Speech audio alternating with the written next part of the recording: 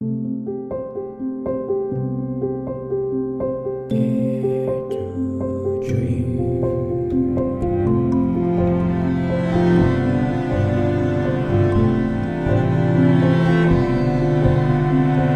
to Dream with Debbie Dashinger. Welcome to Dare to Dream. This is Debbie Dashinger, and today's show is going to feature Sarah Breskman-Cosme, a master QHHT practitioner and the author of the book, A Hypnotist's Journey from the Trail to the Star People. Dare to Dream with Debbie Dashinger won the COVR Award for Best Radio and Podcast Show. It is nominated by Welt Magazine as one of the top 20 best podcasts to listen to this year. It is high ranking under self-improvement and Apple Podcasts, nominated for 2 People's Choice Podcast Awards and for a Webby Award. This show is sponsored by Dr. Dane Heer and Access Consciousness. They do great energy work out into the world. And you can find out more at Dr. Dane Heer, HEER.com. I'm Debbie Dashinger. I'm a media visibility specialist.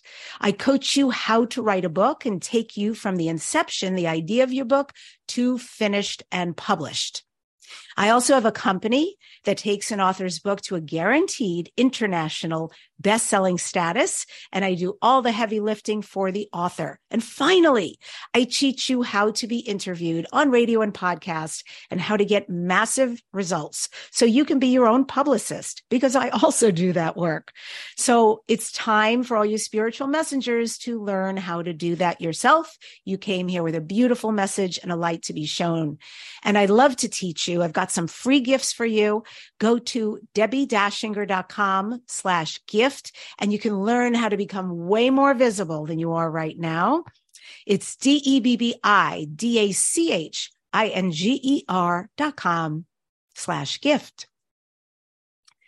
So today's show, my guest is Sarah Breskman-Cosme, the best-selling author of A Hypnotist's Journey to Atlantis, A Hypnotist's Journey to the Secrets of the Sphinx, and A Hypnotist's Journey from the Trail to the Star People.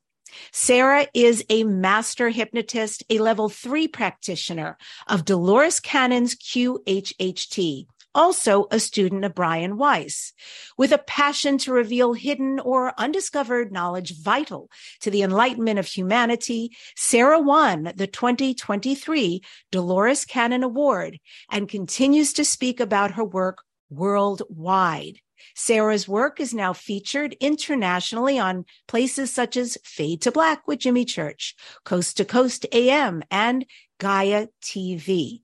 If you would like to learn more about her, go to theholistichuhypnotist.com. And with that, I welcome Sarah to the Dare to Dream show. It's so great to have you back. Welcome. Thank you. Thank you so much for having me. You are a busy, busy bee.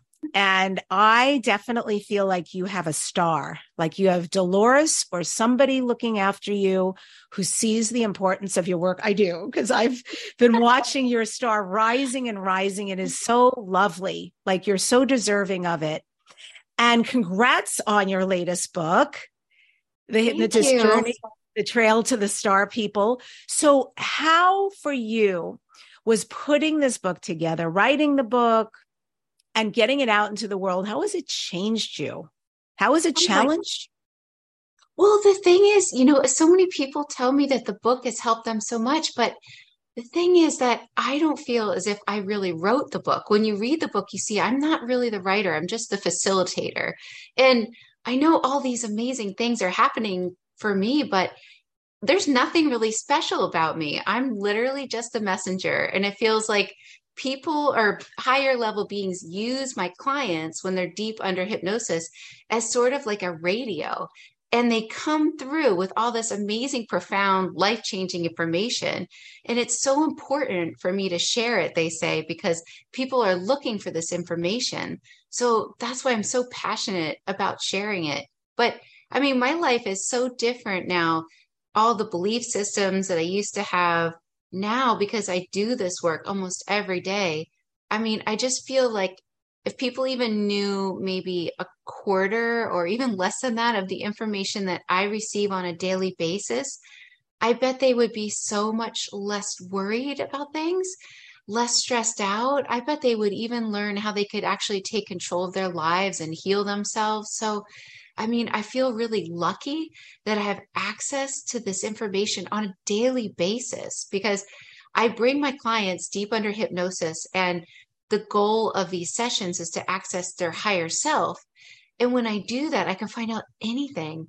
And it's always so exciting for me. What am I going to find out next? What do they want to share with me next? Because they are the ones that are writing these books. It's not me. As much credit as I'd love to take for the books, it's not me. It's this higher consciousness that ultimately has an agenda. So it's really changed my life to just be a part of this experience, even though I feel as if I'm just sort of on a ride with them.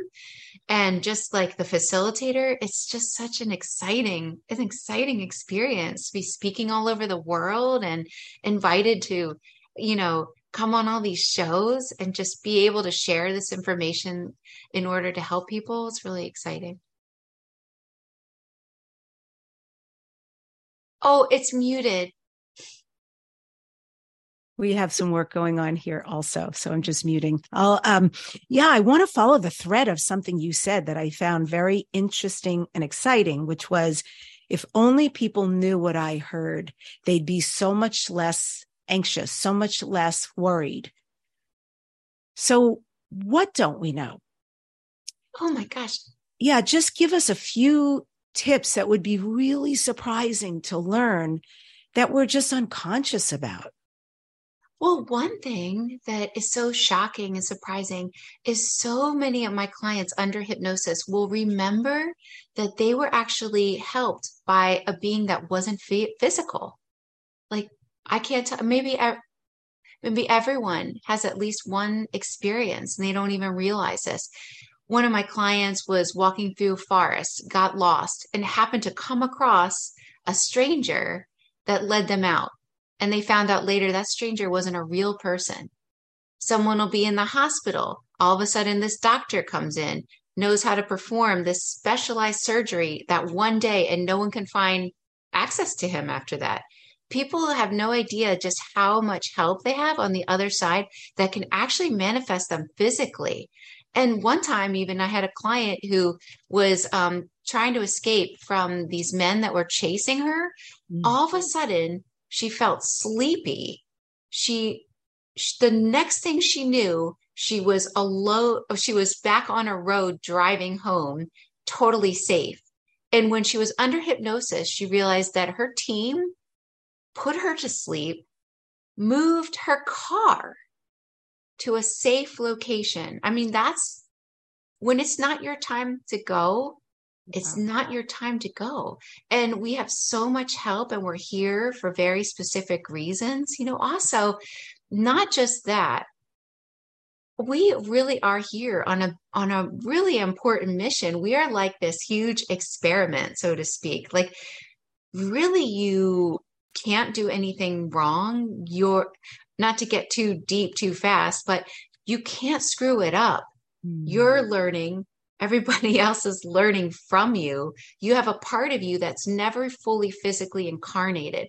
There's a part of you that's always on the other side. So many times when my clients are deep under hypnosis, they realize that they are still with their loved ones who have passed away. They never really leave them. You are sort of like creating this reality through the filters of your own belief system and mind. You literally have that much power to create anything that you want, although manifestation might take a little while. Whatever you want is also searching for you, so to speak. I mean, these are just some of the things that I've learned. I mean, I guess the most important thing is just that you can't do this wrong. I mean, I hear so many people say, oh, I need to do this. I should do this, blah, blah, blah, blah, blah, blah, blah, blah, blah. You don't have to do anything and you will have a perfect experience. Just that experience alone will be enough to teach you so many things. I mean, you have so many countless times to come and keep experiencing different realms, different lifetimes, whatever, you just really can't get this wrong. There's no like time limit. It's not like time's up. You have so many chances. I feel myself calming down when I hear you say that. That's wonderful. There's nothing needed. And I also really relate to you about this duality that you're living, which is part scribe and part voice to the masses. So one aspect of you is the conduit through which these clients and incredible beings can come through so you can start telling stories. Yes. And then the other part of you is the visible one, is the one that is getting up and traveling the world and doing sacred retreats and going to all these conferences and TV shows and so forth. And it's very interesting to walk that path, but it's very needed. I think it's very needed to be that person to create a bridge for these messages. So it's so fun. It really is. It's like a great experience for me, not only to learn all these things, but to be able to share it, because a lot of people couldn't share these things back in the day. It was too unacceptable. And now we've hit a point where things are becoming acceptable. So it's a really exciting time. 100%. I've been having so many conversations with people recently, really detailed about extraterrestrials and when they're actually coming, open contact and so forth. And I was just speaking to Lee Carroll, Cryon, the other day, and he said, Debbie, 30 years ago, we couldn't have had this conversation. And it's really true. It's amazing. So here we are. And I want to dive a bit into a little bit of a trailer for your book, if you will. And your book promo starts with this quote: "They call me Anawaya," the voice said through Les. "I am the one who contacted you. I've been watching you because you needed to gain our trust first. You have proven yourself ready, and so now I'm ready. I'm ready to tell our story." So, Sarah, who is Anawaya, and what is the story that they needed to tell? Anawaya was a Cherokee Native American who walked the Trail of Tears, or the forced relocation of the Native Americans in the Southeastern Hemisphere. And Anawaya, when he said that, what was happening was I had scheduled a hypnosis session with a woman named Les. So Les is like a 30-year-old Caucasian woman, very like friendly, bubbly. And we decided to do a session because of some random experiment that I was doing. I was trying to use this extraterrestrial manifestation technique that they had been, telling one of my clients about. So I really wanted to try to do this. What they were telling my client was to focus on a really strong positive emotion. And whenever a human experiences a really positive emotion, it automatically opens up portals. And then when it opens up portals, if you can kind of visualize what it is you want to bring towards your life, you can manipulate the energy and matter around you. So I was like, I tried it. So I wanted to try it. So I just focused on gratitude, because that's the easiest way to, feel really good. And then I imagined the portal, and then I said to the universe, okay, I want my next subject, because I'm so excited to see what the universe is going to share with me next. What are you guys going to share with me next? And that's when my phone pinged, and it was this woman named Les. And she said she had this weird feeling to reach out to me at that very moment. But I knew as soon as she said that, there's no coincidences. So I put her deep under hypnosis. She agreed to try, see what happens, have a session with me. She had no idea what was going to happen. I put her deep under hypnosis, and that's when right away Anawaya came through her, kind of like using her as a radio. So he was able to, what he said, and he claimed to be very much alive. He claimed that he was a parallel version of her, but he had perfected this type of meditation through multiple lifetimes. And what he would do is he would make himself very still and focus his consciousness into a future version of himself, where he could share information like like a phone call through her to me. And it was really wild because he kept like, I felt like he was like my best friend at the end of the putting this book together. But he had said that he had been watching me, which made me a little nervous. Apparently I did something right. I wasn't sure, but it was really honestly just a little bit shocking and very exciting at the same time because I knew that I had whatever next story they wanted to send me. Mm.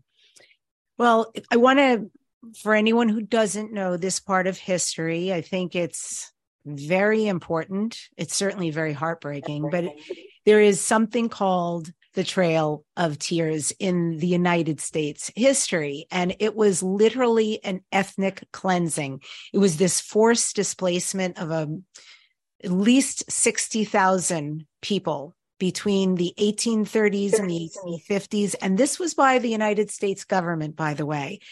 So what happened was white people wanted to make their fortunes by growing cotton. And so they resorted to violence. They stole the land. They stole livestock. They burned. They looted houses. They killed. There was mass murder. They squatted on land that didn't even belong to them. And so at the beginning of the 1830s, about 125,000 Native Americans who lived on these acres of land in Georgia, Tennessee, Alabama, North Carolina, Florida, land that their ancestors had occupied and cultivated for generations. Well, by the end of this Trail of Tears, there was very little, if any, natives who still lived there. And basically, the white people had taken over it. The federal government had forced them to leave their homelands and to walk hundreds of miles to a place designated called Indian Territory across the Mississippi River. And it was deadly. It was difficult because they were often walking in snow and terrible conditions. So Sarah, how did Anawaya describe this Trail of Tears? Was he actually on it? Was his family on it? Yes, he shared, and it was so difficult to listen to. In the beginning, it was just so hard. I have never cried during a session. I can hold myself together, but I couldn't keep it together. I mean, it was nothing like anything I had ever heard before. It was genocide. It was so terrible. And so he said it was really important that he shares his firsthand perspective of what it was like to walk. And, you know, the very first like death that he described was so shocking to him and then everybody else that he was with, that it was just like they couldn't even believe it in the beginning. And then it just got worse and worse and worse. But what the reason why Anawaya wanted to share this information was, there were a lot of reasons. But one was because he kept saying that there's so many of us that carry this trauma with us. And it doesn't matter what color your skin is right now, because so many people have this trauma and they're, you know, reincarnated. They know they've been on, you know, they know they have connections to this in whatever ways that they do. And there's so much trauma to account for that this was one way that he thought would be best to release this trauma. Because when I asked him, and it was so interesting to me, so I started to get a little angry, honestly, learning about what the white man did. And when I asked him, why did the white man do this? What happened? Like, why did the white man do this? His answer was really surprising to me. He said they understood, not all of them, they never said it was okay, but they understood that it wasn't the white man they were fighting.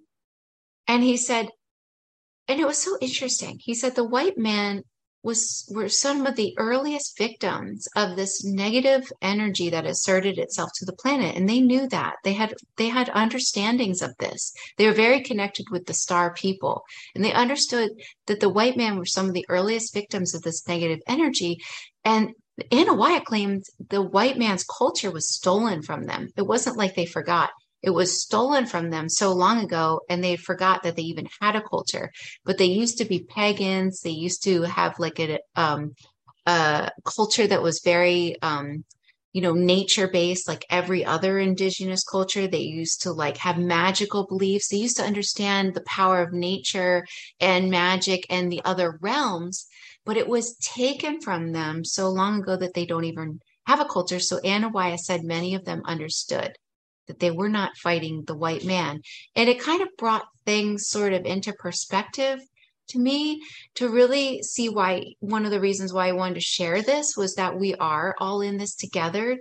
And what he said was that if you look at the sacred symbols, and again, he never said this is okay, but if you look at the sacred symbols, the four corner symbol, Anawaya was saying, represented the symbol that we all spread out in order to eventually circle back and come back together, back to one meeting point where we would have gained so much about our separation and about ourselves when we finally come back together. And he said that's what we are eventually doing. We are in alignment with this coming back of sorts, this coming back together, so that we all had to kind of like separate ourselves, do all kinds of crazy things. Then when we come back greater because we have so much more awareness in this coming back. And that's what we're basically doing. We're reuniting with our soul family, so to speak, and understanding that we really are all in this together. You mentioned, so Les, this client who has this motivation to pick up the phone and call you. How was she with all of this when she started to learn what was coming out of her? How did she feel? Did it change her? Les was shocked in the beginning because she wasn't really expecting this to happen, but she knew that she had on her mom's side of the family, she had some Cherokee in her. So she was very interested to understand more about her, history or family's history. She was very much removed from that information. She didn't grow up knowing about it. So she was very curious. But she also had this experience where I could tell, and I love it when my clients are coming out of a session, because she had this feeling or this look about her where she kind of knew that she was so much greater than the surface level person that you call Les. Like there are so many more aspects to her, and all she did was go into herself and look into herself, and there's like a world in there. How many sessions did you do with her? A lot. We worked on this project a lot. Probably like close to 20 to make sure and why I didn't have anything else he wanted to say, because I wanted to make sure I got his story correctly. And there were times when I was doing some things wrong, and I was working actually with all kinds of weird phenomenon was happening when I was working on this book. But I was working with my mom. I would send her like what I would transcribe, and she would look over it and then send it back to me. If I missed a part, or if I didn't transcribe something, like put it, it would erase. I'd have to go do it again. And then all kinds of weird things were happening. When I was working on the trail part, that was the hardest part. I was just trying to, because I don't get one of those transcribing apps. I want to hear what the person said. So I was transcribing word for word what Anawaya said about the trail. And I noticed that like my eyelashes were wet on the left side. And I thought, this is so weird. So I went outside to walk my dog, and still they were like wet, like runny. And I looked in the mirror, and I had a trail of tears going down my face. I mean, weird things like that, so I knew I was being watched, and I knew I was being helped basically. Mm-hmm. But I also did not want to get it wrong. 100%. Yes. I mean, it's a big honor, but it's a big responsibility that you are telling somebody's story from history, right? Right. That they've been watching you enough to trust you to come through, and that they Right. know you're going to do a good job. So yes, I understand. I Well, would have my been. job's easy. I basically just transcribe it, but sometimes I don't know what part goes with what, so that's, all I have to do, really. It's easy. And was it That book wrote itself. Anawaya? Was it Anawaya who actually brought up star people to you? Because I'd love to explore that a little bit. I know that for sure. I know that since the beginning of indigenous people and shamanism actually started 2.6 million years ago. I mean, right? This is Paleolithic times. So what did you learn about this? Certainly for the Cherokees or for any of the Native Americans that you learned about? Well, it was interesting because Anawaya was recounting his life, and he started from the beginning, and he told me about when after his family was murdered, he went into the forest and then eventually went into a different tribe. And he met this woman that he completely fell head over heels with. He was so in love with her. It was so cute. But the way we got into the whole star people conversation was that he told me that he was surprised that she knew the same stories that he knew because they were so far away from each other. Although some of their stories were a little different, and some of their traditions were a little bit different. But he thought it was really interesting that she knew a lot of the same like origin stories, a lot of the same star people stories that he did. And he had never met another tribe when he was growing up. So he didn't know how did they have access to the same information. And it was really interesting when he was describing how they would communicate with them. They would kind of use their drums and create this kind of like a meditation. And so basically they would clear their mind. And that's something I hear all the time by the higher selves. If you want to really, if you do want more contact, to learn how to clear your mind because the communication is telepathic. So they would clear their mind in this way and with the drumming and everything. And then the images or the beings would actually show up in their mind's eye and they would all see the same beings. But the more they would focus on it, it wasn't just in their mind's eye. They would see them physically and they would all describe like the same beings and they would get a lot of help from the star people. They knew a lot about the star people. And so it was really just interesting what a connection they had and all the stories, and they understood so much about, the star people, and they had such a presence in their life, So Yes. they knew that they were the ones that actually gave them certain things, and they knew that they had given them corn, and then they had different stories for the different beings. But it really appeared that many of them had a lot of contact with the Pleiadians. Okay. It really is, and Syrians, but a lot of Pleiadians. But what I found so fascinating was when I was working on my Atlantis book and my Lemuria book, A Hypnotist's Journey to Atlantis. I had my client, while she was deep under hypnosis, see the symbol of Lemuria. Now, Lemuria was a beautiful, like, kind of tribal society, very compassionate, in the South Pacific. And that's very far from the United States or where Anawaya was located. But I had her draw the symbol, and it was the four corner symbol. And I never thought anything of it.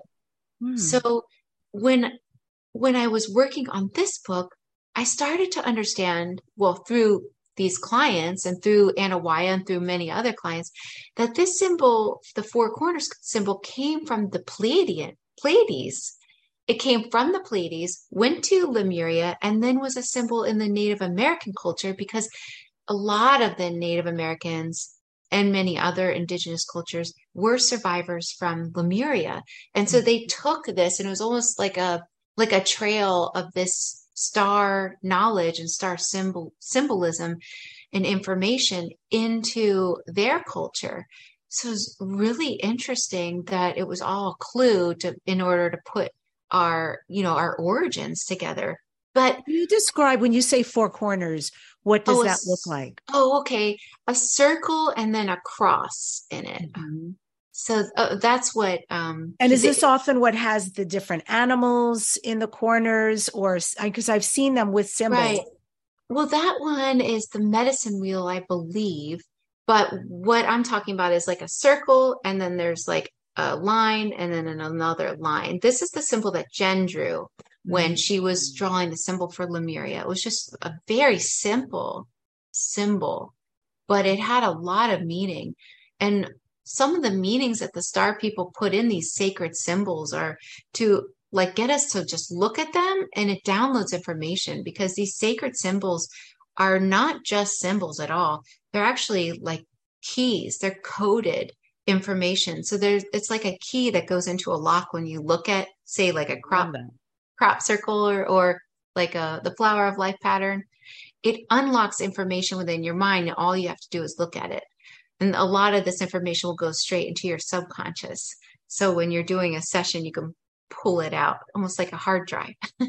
But it was really interesting that these Native Americans from Lemuria came into the Americas. And I thought that's pretty far away. Why the Americas? Well, a lot of them went to Mount Shasta. That was a big place that a lot of survivors from Lemuria went, because it took them 2 months by their boats to get to Mount Shasta.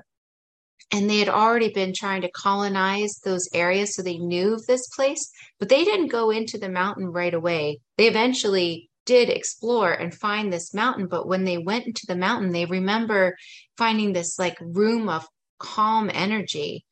And basically in Mount Shasta, what makes it so unique, why a lot of people are drawn to it, is because their civilizations leave an imprint. And many people have memories of living inside that mountain, believe it or not. Definitely. And Oh all you my have to goodness. do is go to Mount Shasta, and you can regain part of your divine essence. But what was interesting was these people traveled all over when they were surviving, when they had survived Lemuria and Atlantis. But I found it really interesting that they found their way into the Native American culture. And a lot of them had memories and information from Lemuria. Mm.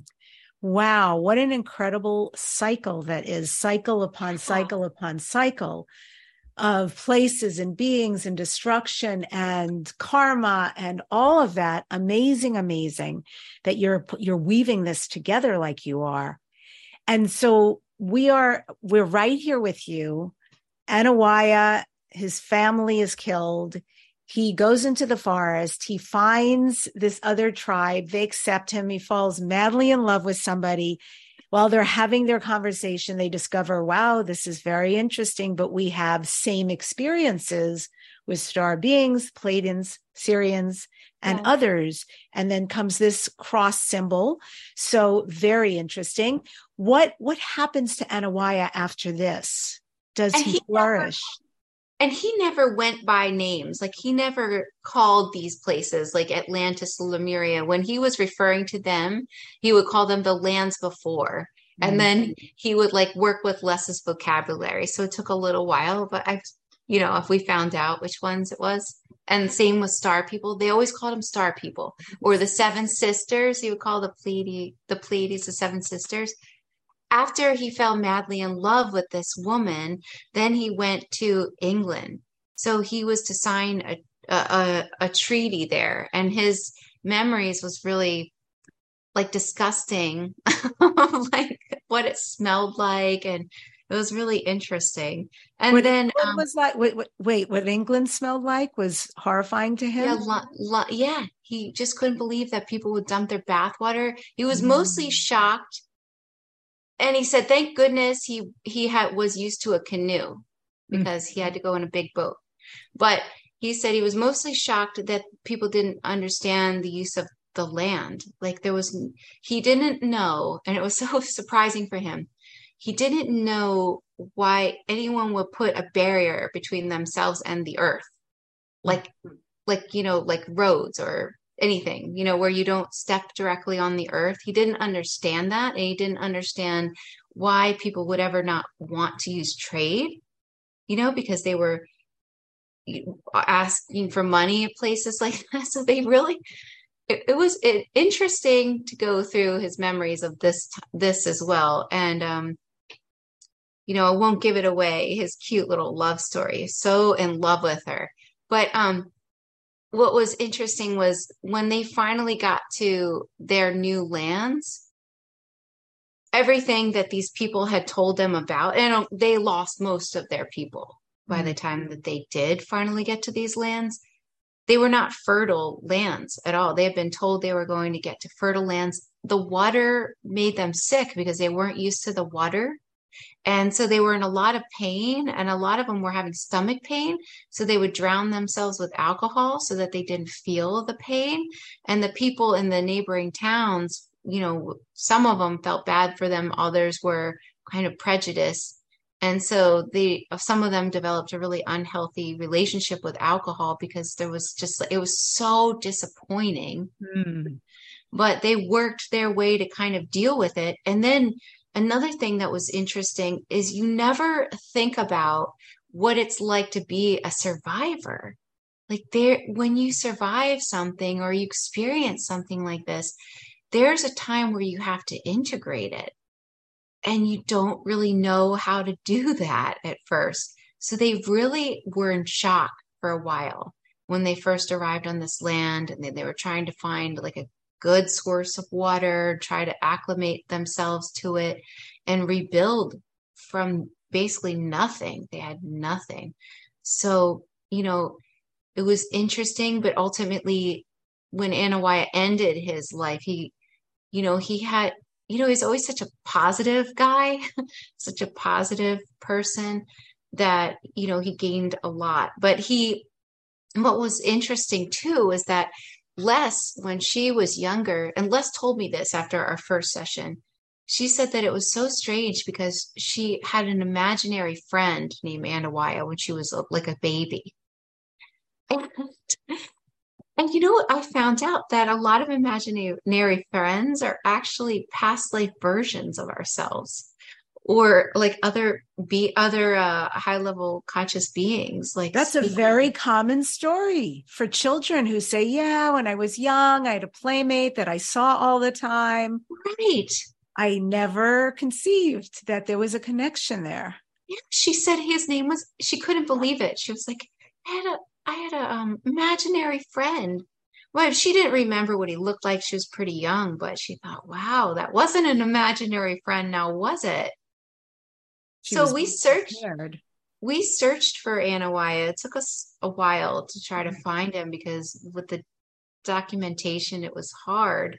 But what really gave it away, Les did a genealogy, try to find out more about her roots.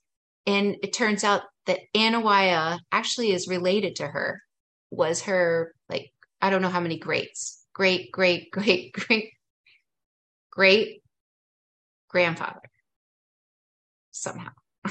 So when she found out a little more about her roots, what happened was the way we really found him was Anahuaya had drawn a picture of him with memory.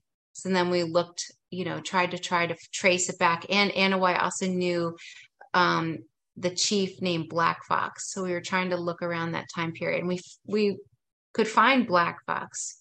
He was the first person that we found. And then we were trying to find any records of Anahuaya, and it all matched up when we finally found him. So he was a real person, but his name was changed. It wasn't Anahuaya. You won't really find his name as Anahuaya. His name was changed to Chief Billy Justice because it was easier for the white man to say. So Les is drawing scenes, these pictures of scenes and of people that she's describing, and you're verifying these pictures that were depicted. Yeah. And even with the name change, you were able factually to find Anahuaya. Yeah, we could find him factually. It took a while, but we found him. Pretty sure. It's always a possibility it's not him, but I really do think it is him with everything lining up, even down to the fact that his name was changed and he came from, the Cherokee tribe and is related to Les, like a really distant great grandfather. What So an it makes you amazing wonder, story. doesn't it? Are you the Yeah. reincarnation of your relatives? Are you? Because you quite possibly could be.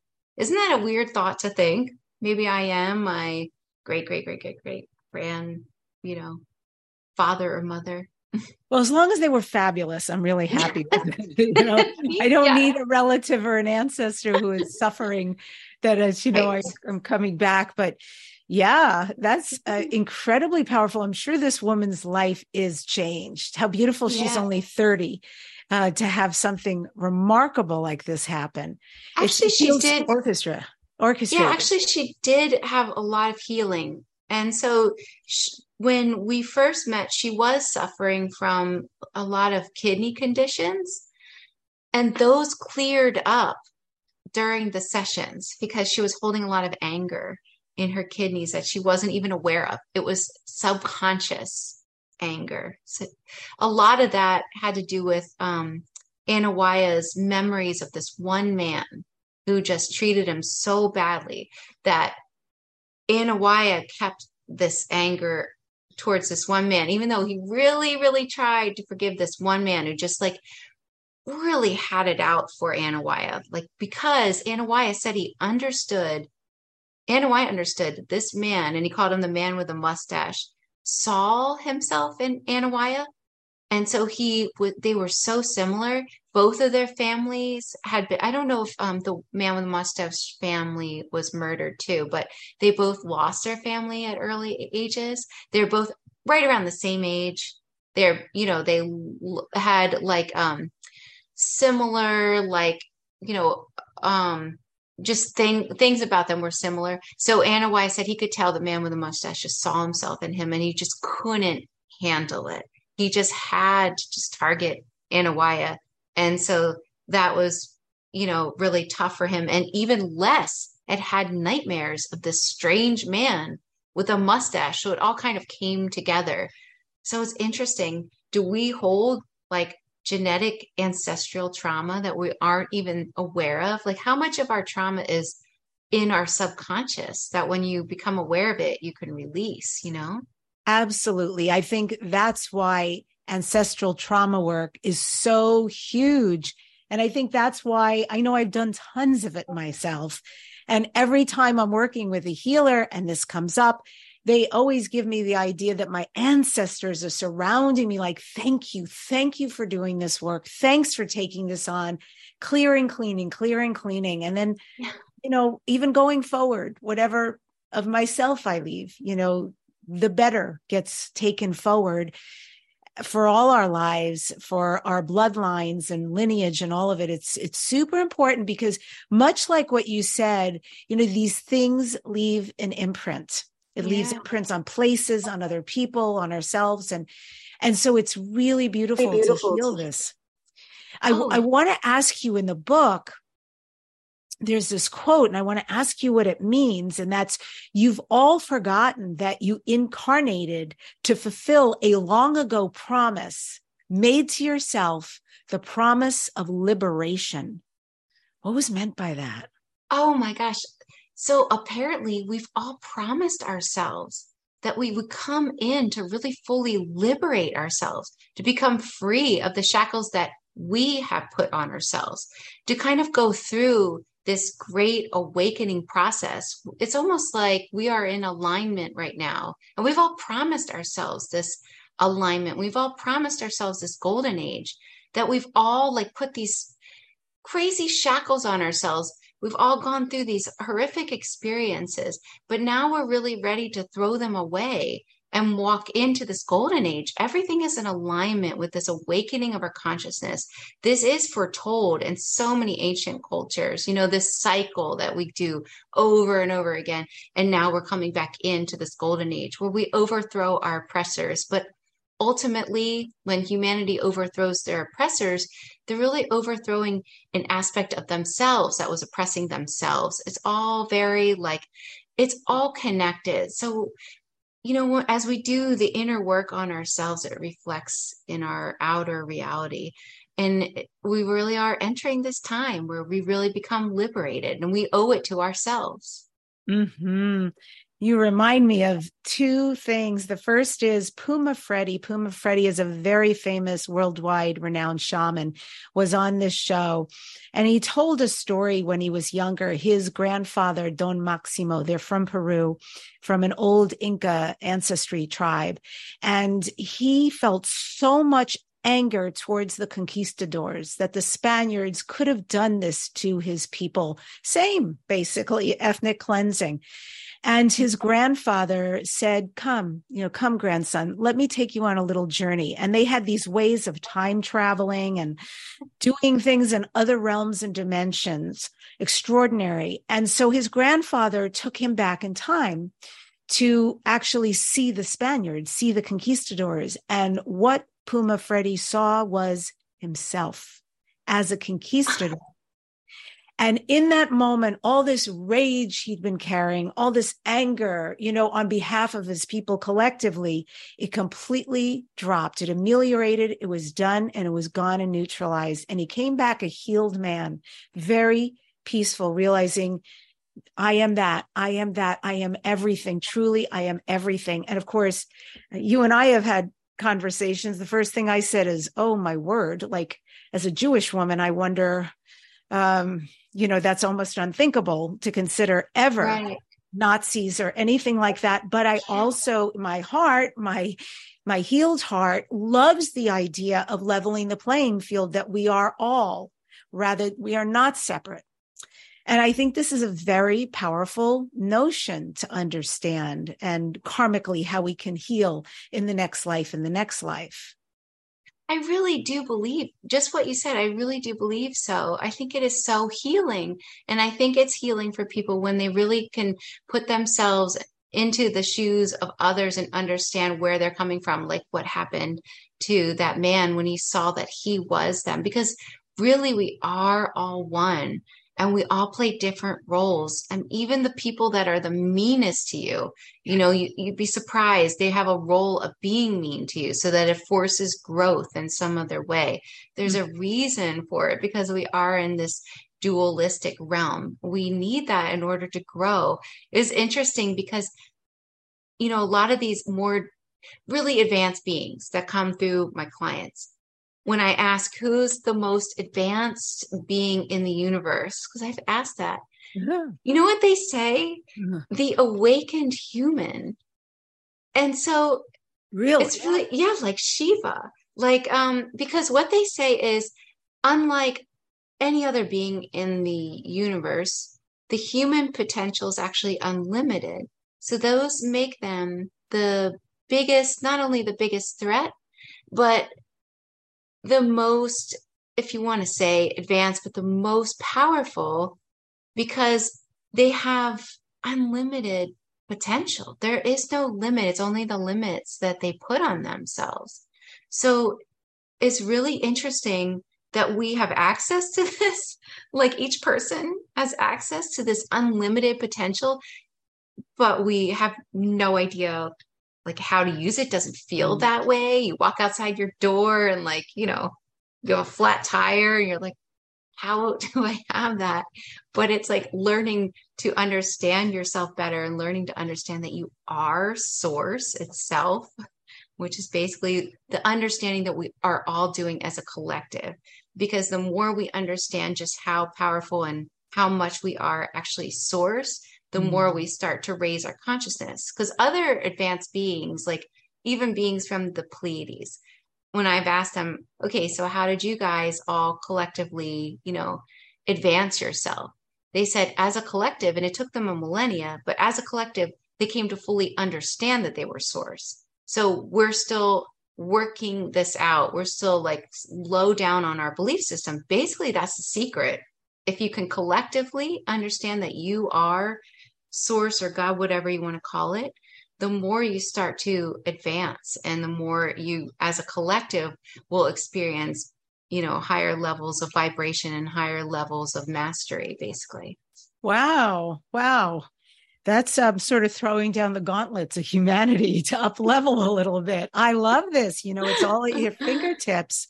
I want to mention you and I, a little plug for both of us. We're both speaking at the Ufology World Congress event, December 1st through 3rd. We'll both be in Mexico City.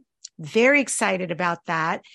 And I'm speaking about UFOs and shamans. So, this whole conversation for me is so timely because I just have felt this calling about this subject, and that there's a very strong connection that the native, and when I say shamans, I am including Native Americans. I'm including the shamans in Siberia, all over the world, China, Japan, etc.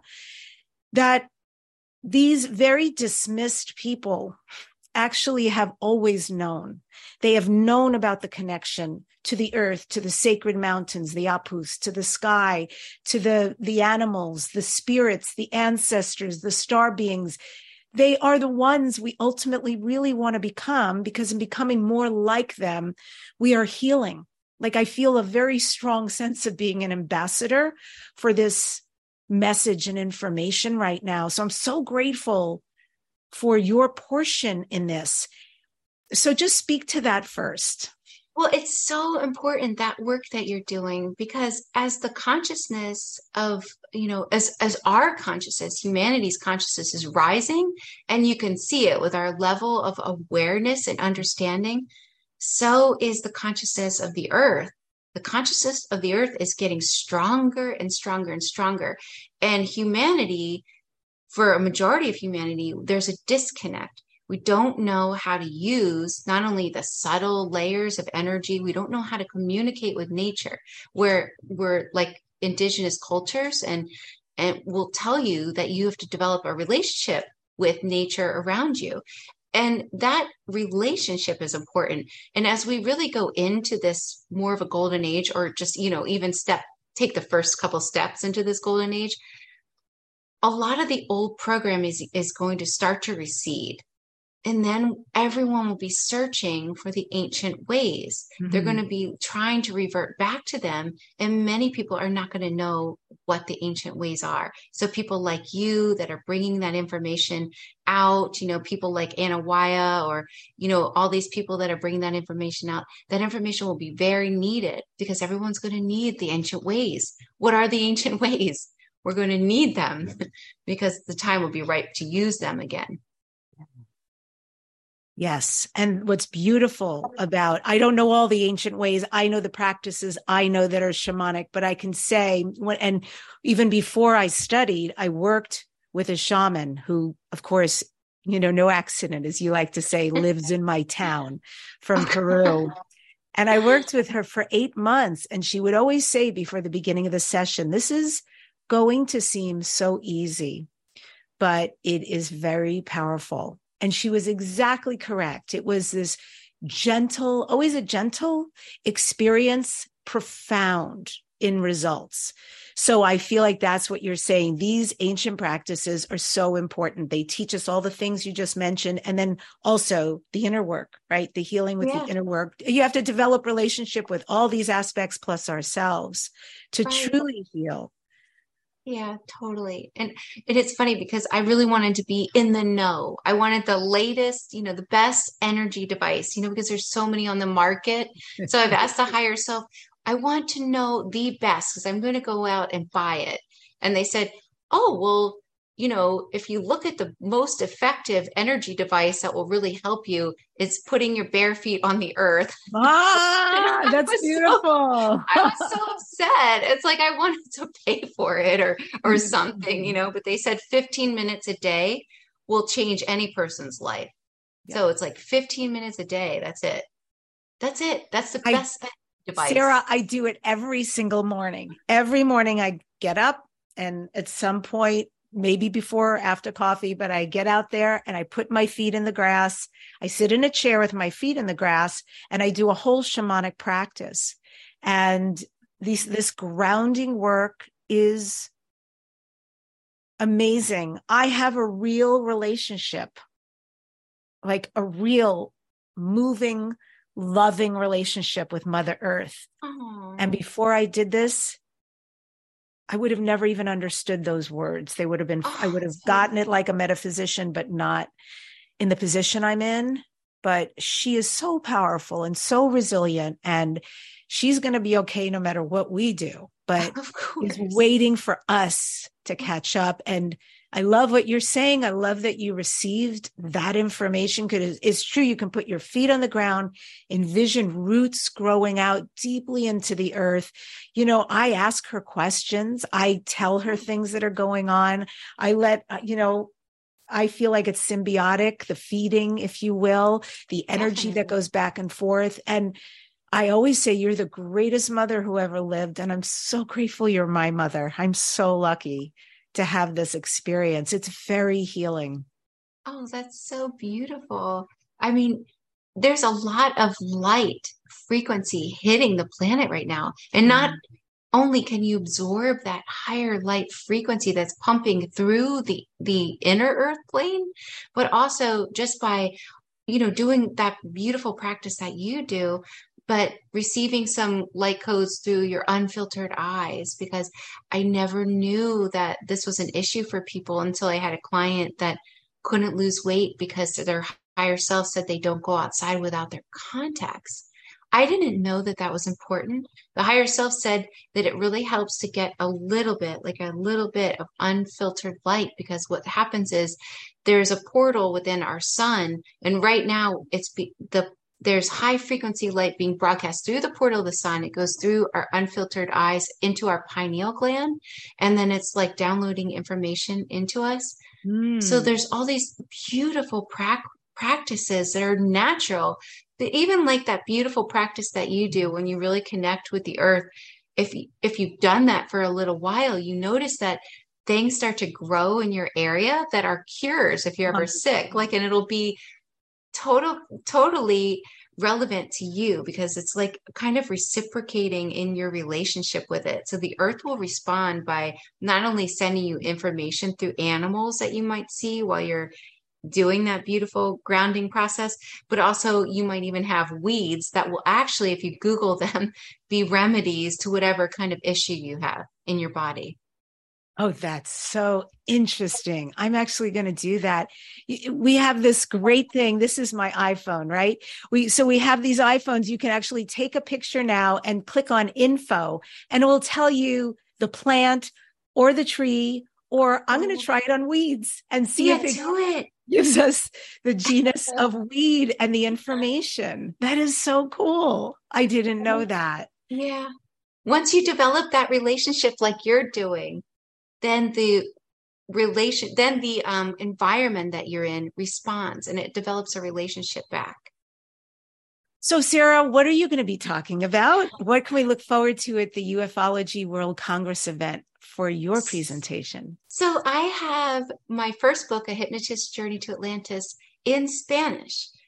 And I'm going to be presenting about whether or not my presentation is called Do You Remember Atlantis? So I'm going to talk a lot about Atlantis and Lemuria and see if some of these slides that I have and these memories that people have can possibly trigger people's memories themselves, and see if they also notice little telltale signs or clues that they do have memories and what they can do about it. 13 questions. Yes, sorry, go ahead. Oh, no, and I'll be with you at Conscious Life Expo also, which I'm so excited. I'm going to go deeper into this topic with Anna Waya and talk a lot about this book, A Hypnotist's Journey from the Trail to the Star People. And I'm going to go really deep into a lot of the information from the Star People and then the indigenous culture's wisdom. Well, that's wonderful, because I know in your book, and where can people buy it? So you can buy it off my website at theholistichuhypnotist.com or go to Amazon. It's on Amazon and Audible. All 3 books are on Audible as well. All your books are there. I know it got amazing reviews. People wrote like really great reviews, which is exciting. And so again, you're referring at Conscious Life Expo in February. You're going to be going deeper into Anna Waya. And I just want to say, because it's like, cliffhanger stuff. He talks about lighting, these secret of the ancients. He talks about powerful willingness to survive. Wow. Yes. And shocking history of our planet, origins of us all from the stars. And I think that's going to be an amazing presentation, like a Thank you. great time to be presenting this. What's next for you, Sarah? Like let me start with this, because you and I follow each other. I know you were just in Egypt. Are these retreats, these sacred experiences, what's up for you? How is that going? How is Egypt? How is that? When I went to Egypt a while ago for the first time in 2018, and I thought, this is a fantastic trip, but I really wanted to go deeper into my own feelings when I was there. I wanted to really experience these places and like get a chance to meditate in these places. Well, throughout the years and through, writing my different books, I've learned a lot about Egypt. And so what people don't understand is that each person holds their own key to unlocking the information in Egypt. It's not something else. When you go to Egypt, you'll see signs and symbols everywhere, and they're pointing you in some direction. But you know what they're pointing to? They're pointing to you, and they'll show you different signs, like you can access it, through this pineal gland. They're talking about you. You are the key. When you go to Egypt, you are the key. And the different sacred sites, there are light codes that emanate up off about 1.5 feet off the ground, and they work with your own crown chakra and your pineal gland. And so you are the key. When you go to different places, you get information that is important for you. So part of the things that I do when I do take a tour to Egypt is I allow people to have this time, the sacred time for themselves. And I not only share what I've learned in these places, but I let them do deep meditations in these places so they can get the information and the healing for themselves. And of course, I've asked so many higher selves, what are the best things to do in these different places? Because I want to do the best, I want to access stuff. And so I've learned over the years what to do in these different places. So I do 2 tours a year, but they sell out very fast. We're about to open the one for September, probably like the beginning of November, whatever, we'll open that tour. And because my sessions book up so fast, I started hosting these workshops, and those are amazing. So I have like 3-day workshops where people can come, and I do past life regressions and deep inner healing meditations. And then these people have become like a family with one another, and some even moved in and started living together. So it's really an amazing experience to facilitate. I'm almost done my 4th book, which people ask me, how do I write these books? Well, you have to understand, I'm the scribe, so my job is really easy.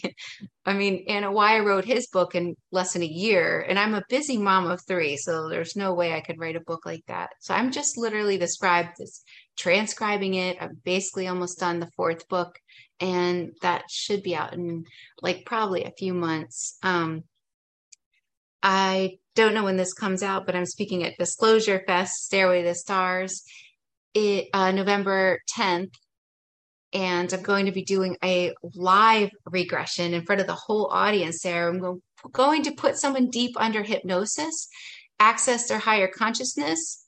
Once I gain access, I'll open it up to the audience for questions so they can ask whatever they want. Wow. So, whoa, that's a lot predicated on the fact that this is going to work. Do you know who the person's going to be, who you're going to put under? Yeah, I've already put her under, so I know she's. So she's a good client. Okay. Whoa. So this is going to be videotaped, I hope. That's phenomenal. It is, yes. It's all videotaped. And I'll be speaking also about what I've learned through so many extraterrestrials that have told me about how we can become superhuman. So I love that. Oh my God, that's a future conversation. Extraterrestrials and superhumans, done, girl. I'd like to talk about that, please. So Thank you. Those are a lot of dreams. Clearly you're still massively daring to dream and allowing your excitement to just pull you forward into these amazing projects. And thank you for the gorgeous work you do and all your books. And I can't wait to see you in December. Me too. This is going to be so fun. I can't wait. Thank you so much. Thank you for all you do too. My pleasure. And congrats on the new book. Folks, if you'd like to find out more about her, go to theholistichuhypnotist.com and you can get Sarah's books and find her events and her sessions there. And I end today's show with this quote from Dolores Cannon. Love is the most powerful force in the world. If people tell you that the opposite of love is fear, it is not so. Love just is. Love has no opposite. Remember that, dear one. Love has no opposite. Love just is. It is the answer to everything. Everything. Subscribe to this #1 transformation conversation, the weekly Dare to Dream podcast. Next week on the show, I am featuring the amazing JJ and Desiree Hurtak, the brilliant husband and wife team who are the founders of the Academy for Future Science and authors of The Keys of Enoch. Thanks for joining us today on Dare to Dream.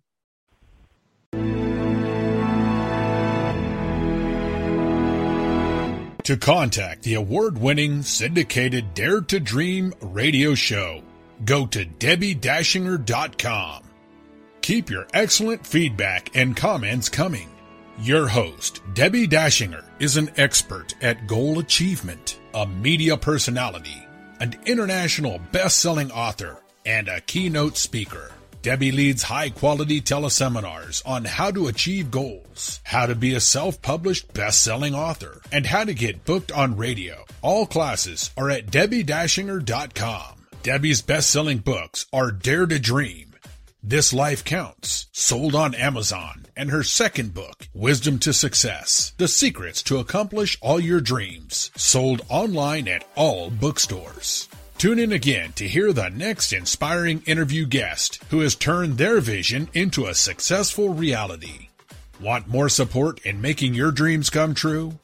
Go to DebbieDashinger.com. That's www.DebbieDashinger.com.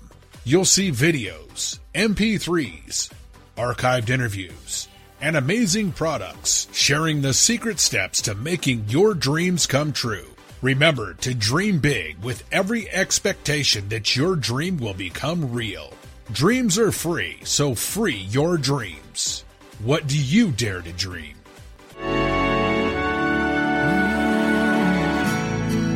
Here I'm standing now, waiting for my time.